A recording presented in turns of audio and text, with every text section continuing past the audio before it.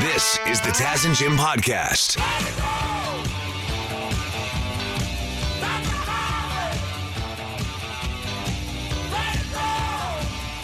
Man caught rollerblading on the Lincoln Alexander Parkway, the Link, in Hamilton over the weekend. Video was posted of a guy on rollerblades. He's in the middle of the road, and he's got two police cars, SUVs, following him close behind. He is flipping off the cops and continuing to rollerblade down the highway. I think this is the first time I've seen this. A rollerblade hot pursuit on a highway. Man, rollerblades make anything hot. Yeah, a low-speed chase. This guy is obviously not going 90, which is the speed limit there on the Link, but the cops are behind him, luckily, to slow down traffic, because if somebody was coming up hot behind him, like, this is super dangerous. Assume, yeah. And yeah, you wouldn't be on the lookout. There's no reflectors on him, probably, like a bike would generally have. He's in a black hoodie with black sweatpants or track pants on, it looks like. You know, a lot of times they'll try to throw like the spike strips down if a car is trying to get away from the cops. I hope the cops just threw a hockey stick in front of his rollerblades. Yeah. Trip him up. Some sand. Yeah, just open the door and hit him. So this guy, though, he's got the cops behind him. He decides he's going to get the heck out of there.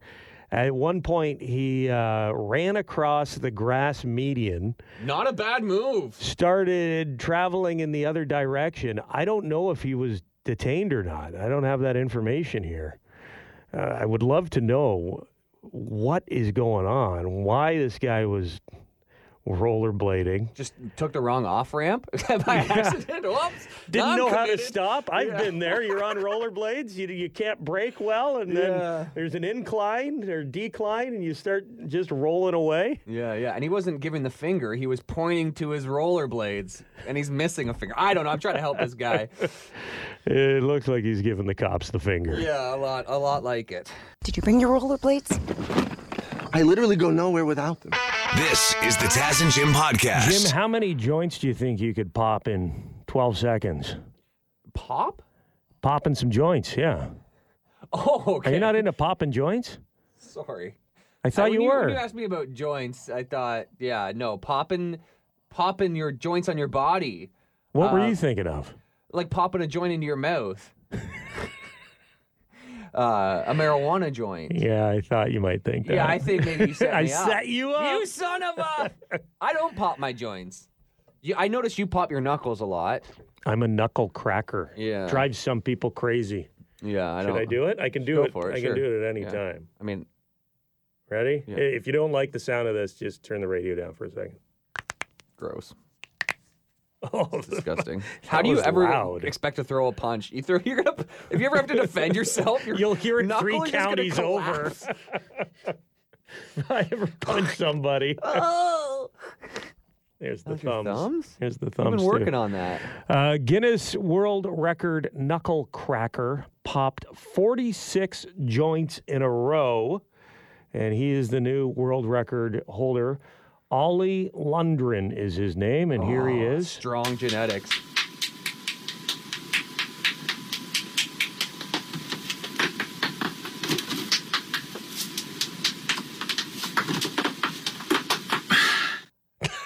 The start there, it sounded like 12 seconds. Yeah. Son, what are you doing in there? Just popping my joints, Mom. Why are you taking so long in the washroom, Ollie? Popping 42 joints. Yeah, he's doing his feet, his knees, his neck. He's got it all going there. Wow. And quickly, I would love to see a video of that to see what kind of spasm he's having to make that happen. Well, there is a video, so we can post that on the Taz and Jim Facebook page for anyone who wants to check it out. You should try to set the world record for popping the other kind of joints. Like just fill my mouth like a row, like a pan flute? I'll throw them at you. You catch them in your mouth. The Taz and Jim podcast. From sunrise to sunset. Ron wins the Masters Marathon. We are joined by former Canadian Tour champ, world-class ball striker, Our golf friend Alan Maclean is on the air. Hey, Alan. Good morning, gentlemen. Were you pleased to see Jon Rahm win the Masters yesterday? I think I was, but secretly, deep down inside, I was hoping that a live golfer might win, just purely for the aftermath. I was hoping that Greg Norman might say something controversial in the aftermath, but I was happy to see Jon Rahm win. I heard rumors that the live golf guys had all banded together because you had Koepka, who was leading heading into Sunday by 4 strokes. He was kind of trash talking a bit, and you had the live golf guys. The rumor was if he won, they're all going to swarm the green at the end and do some big celebration. I would love to have seen it. I think I was more intrigued by what Norman might say. And the fear with golfers doing something like that is always that the Masters, because it's truly an invitational, might not send you back an invitation for next year. So I would take that with a pinch of salt. Do you think the live golf guys have an advantage? I was debating some of my buddies over this point. They have an advantage because they just got these huge paydays. So they know from a financial standpoint, they're set. And it's not as big as a financial deal for them to have to win this tournament. I think that's the main reason that they went over to live. And I was actually looking at the payouts this morning, and I saw that Rahm won, $3.25 million. And I was thinking to myself, over the last 2 weeks, Cook earned a tidy $5.7 million. So, it clearly pays to be a live member. I think as a sportsman, we are money motivated, and that's what it's about. Yeah, doesn't that give you a little mental edge going into the game, knowing that you just made $5.2 million? And hey, if I win the Masters, great. But if not, I don't have to worry about my bank account. Taz, I haven't had that problem yet in my life, even being a world-class ball striker, but I'll let you know when I find out. A live golf guy that just turned it on Sunday, Phil Mickelson. Look at Phil go, huh? As a 50-plus-year-old golfer, Mickelson has inspired me. I think that was an awesome display. Just goes to show you what one good round can do at the Masters, and, hats off to him. I'd heard that by all accounts he was very withdrawn all week. He didn't really participate. He went to the Champions Dinner, but was very quiet, sat in the corner, and was, just sucking on his dummy in a very nice way. He didn't want to say anything that was controversial, stayed out the way, and look what happened. I wish Rory McIlroy had taken that advice. Were you disappointed that Tiger Woods got knocked out of the tournament? Self-inflicted, kind of, had a foot injury. Plantar fasciitis is what they're calling it. Yeah, well, he didn't get knocked out. He withdrew because he was injured. And if you watched on Saturday, you saw him just hobbling around. It was kind of sad to watch, Alan. Tiger, the trials and tribulations of Tiger is well documented. And he clearly says that he can hit balls till the sun, from sun up to sundown.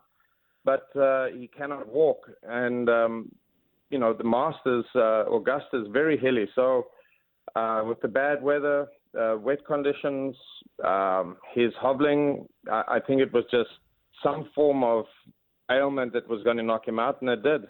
Yeah, you hear that from people who have knee replacements, hip replacements, that if the rain's coming, they start to ache a little bit. So maybe Tiger, because of the barometric pressure, was having more problems out there than he would have if it was sunny and 80 degrees, right?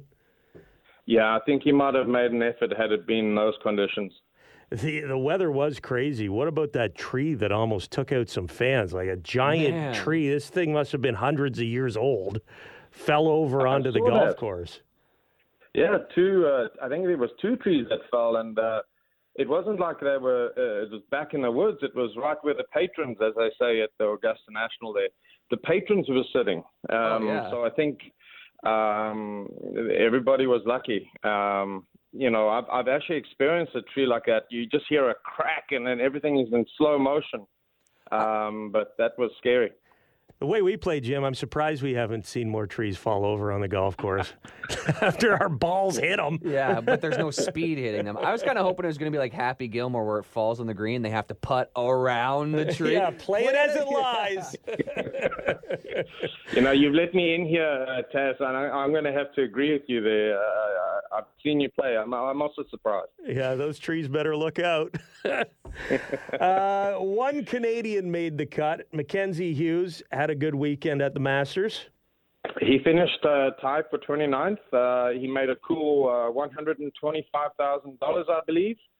And he's been playing well. He played well at the match play a couple of weeks ago. I picked him in my golf pools. And, he did okay. So you think Rahm is his trajectory is going to continue to go up? Is he a player that is going to he's won a number of tournaments over the past few months. Do you think it's going to continue throughout the year? I think form in golf is always fleeting. The better player you are, the longer that form might last. But I will say that Rahm has the ability to dominate the game. And like tennis a few years ago, I think golf has reached a point now where we have a big 3 or 4.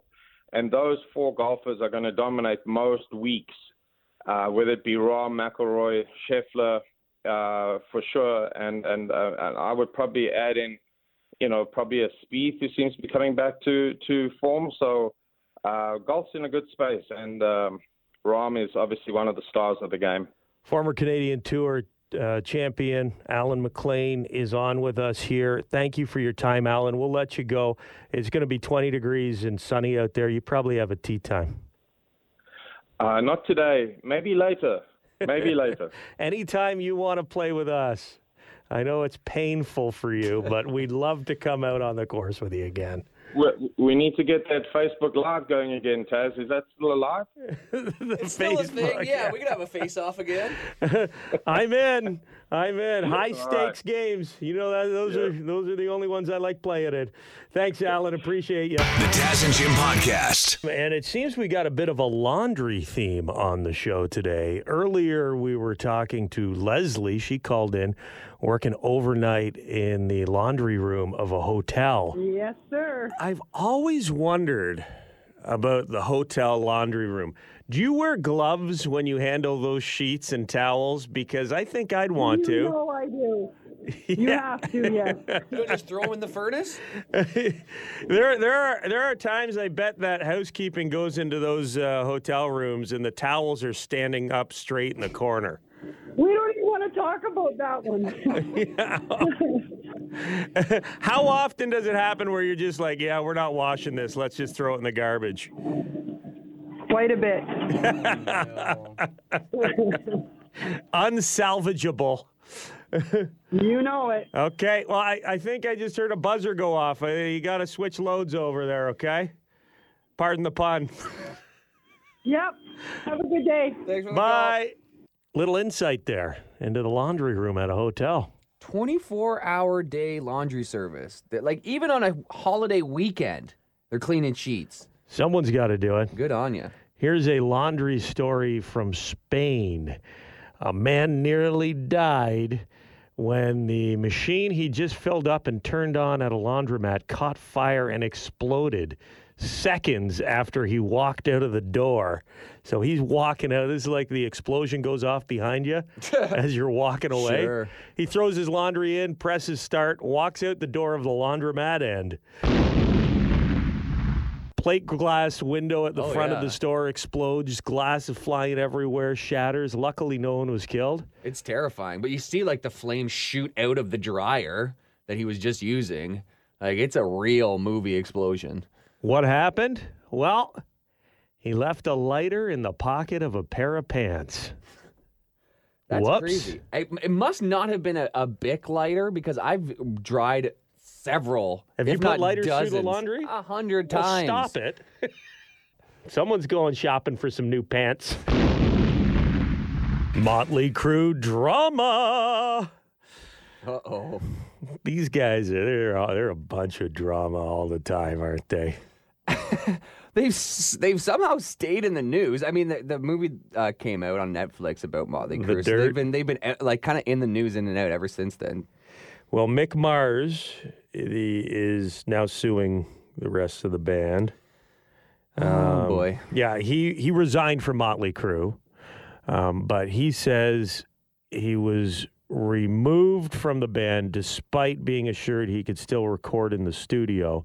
His cut from profits has been significantly reduced, so he's suing the rest of the guys. Now, he does have some major health struggles. He's not young. How old is Mick Mars? 71. 60? 71. 71? He was the old guy in the band. Okay. He was always older than the rest of the guys. So Mick he's up there, but he says he could still record in the studio, and he wanted to do that. The band is saying that they have an agreement. They all have an agreement. This is a money cash grab lawsuit. He's been manipulated by his lawyer and his management, and they don't owe him anything. In fact, Motley Crue has given him advances over the years of a ton of cash that he has never paid back. So I wonder what's true, because who knows, but I could see a lawyer or management trying to get the last little bit of cash they can, try to absorb as much as they can. If Mick can no longer perform or squeeze work, the juice, right? And then hopefully they'll pay you just to go away. You take your cut and you move on. Blood from a stone, as they say. Lawyers, Lawyers, managers. So Mick has sued them, and he wants money, I guess, from the band touring and stuff, but Motley Crue says they had an agreement. If you're not on tour with the band, you don't get paid. Yeah, if you can't perform, I guess they all have probably royalty percentages that they take, but if you can't get on stage and play, somebody's got to do it for you, so they need to be paid. Well, someone's getting paid. The lawyers. The lawyers definitely will be paid here, because it doesn't look like either side is willing to give in at this point. The Taz and Jim Podcast. What a way to travel. On the weekend, a video was posted on a community Facebook site in Hamilton of the Lincoln Alexander Parkway. A man in a hoodie, black pants, rollerblading down the middle of the road. He's got two cop cars behind him, and he's flipping off the cops. Then he seems to lose them because he cuts across the grass median and starts rollerblading in the other direction. Uphill, by the way. Wow. Yeah, some strong calves on that guy. Enduro rollerblades, on-road, off-road? Don't know if he was caught. Don't know if they apprehended the guy. Again, if you have any information about the Lincoln Alexander Rollerblader, we'd love to know what the full story is, what the heck is going on. There's some interesting folks in the Hamilton area who do interesting things.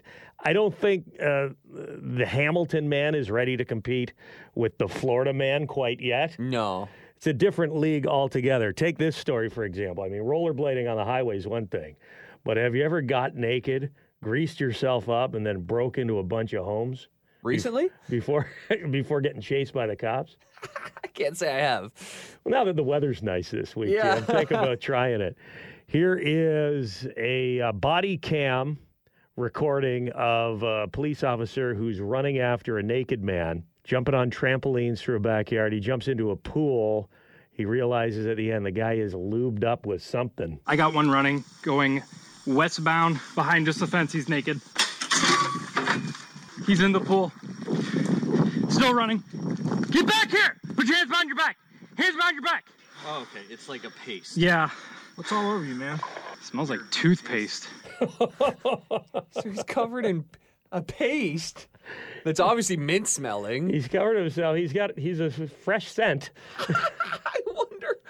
I mean, my guess is he's on some sort of whacked out drugs. Yeah. That's just my random guess, and he's doing random things. Illegal substances may have been involved, as well as some Colgate. But Yeah. Maybe it's a new strategy? I don't know. Well, I'm a pretty pale white guy, and people ask, how do you stay so white, Taz? Instead of soap, I use toothpaste in the shower every morning. Yeah, nice whitening toothpaste. Yeah, so, that's a look you're going for. Yikes. I like to border on translucent, Jim.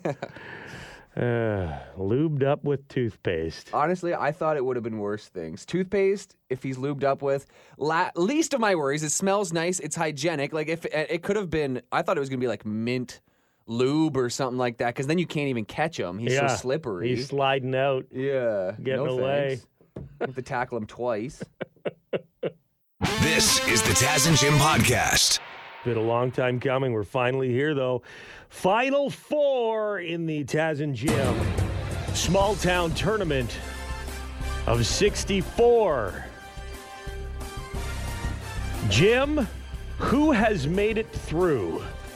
4 biggins, Taz. Goderich, Paris, Grand Bend, and Port Dover. What an honor for all 4, but there can be only one. It is the Final Four, and these matchups are going to be epic. First off, Grand Bend versus Port Dover. 2 beach towns going head-to-head here. Port Dover, known for hogs and dogs.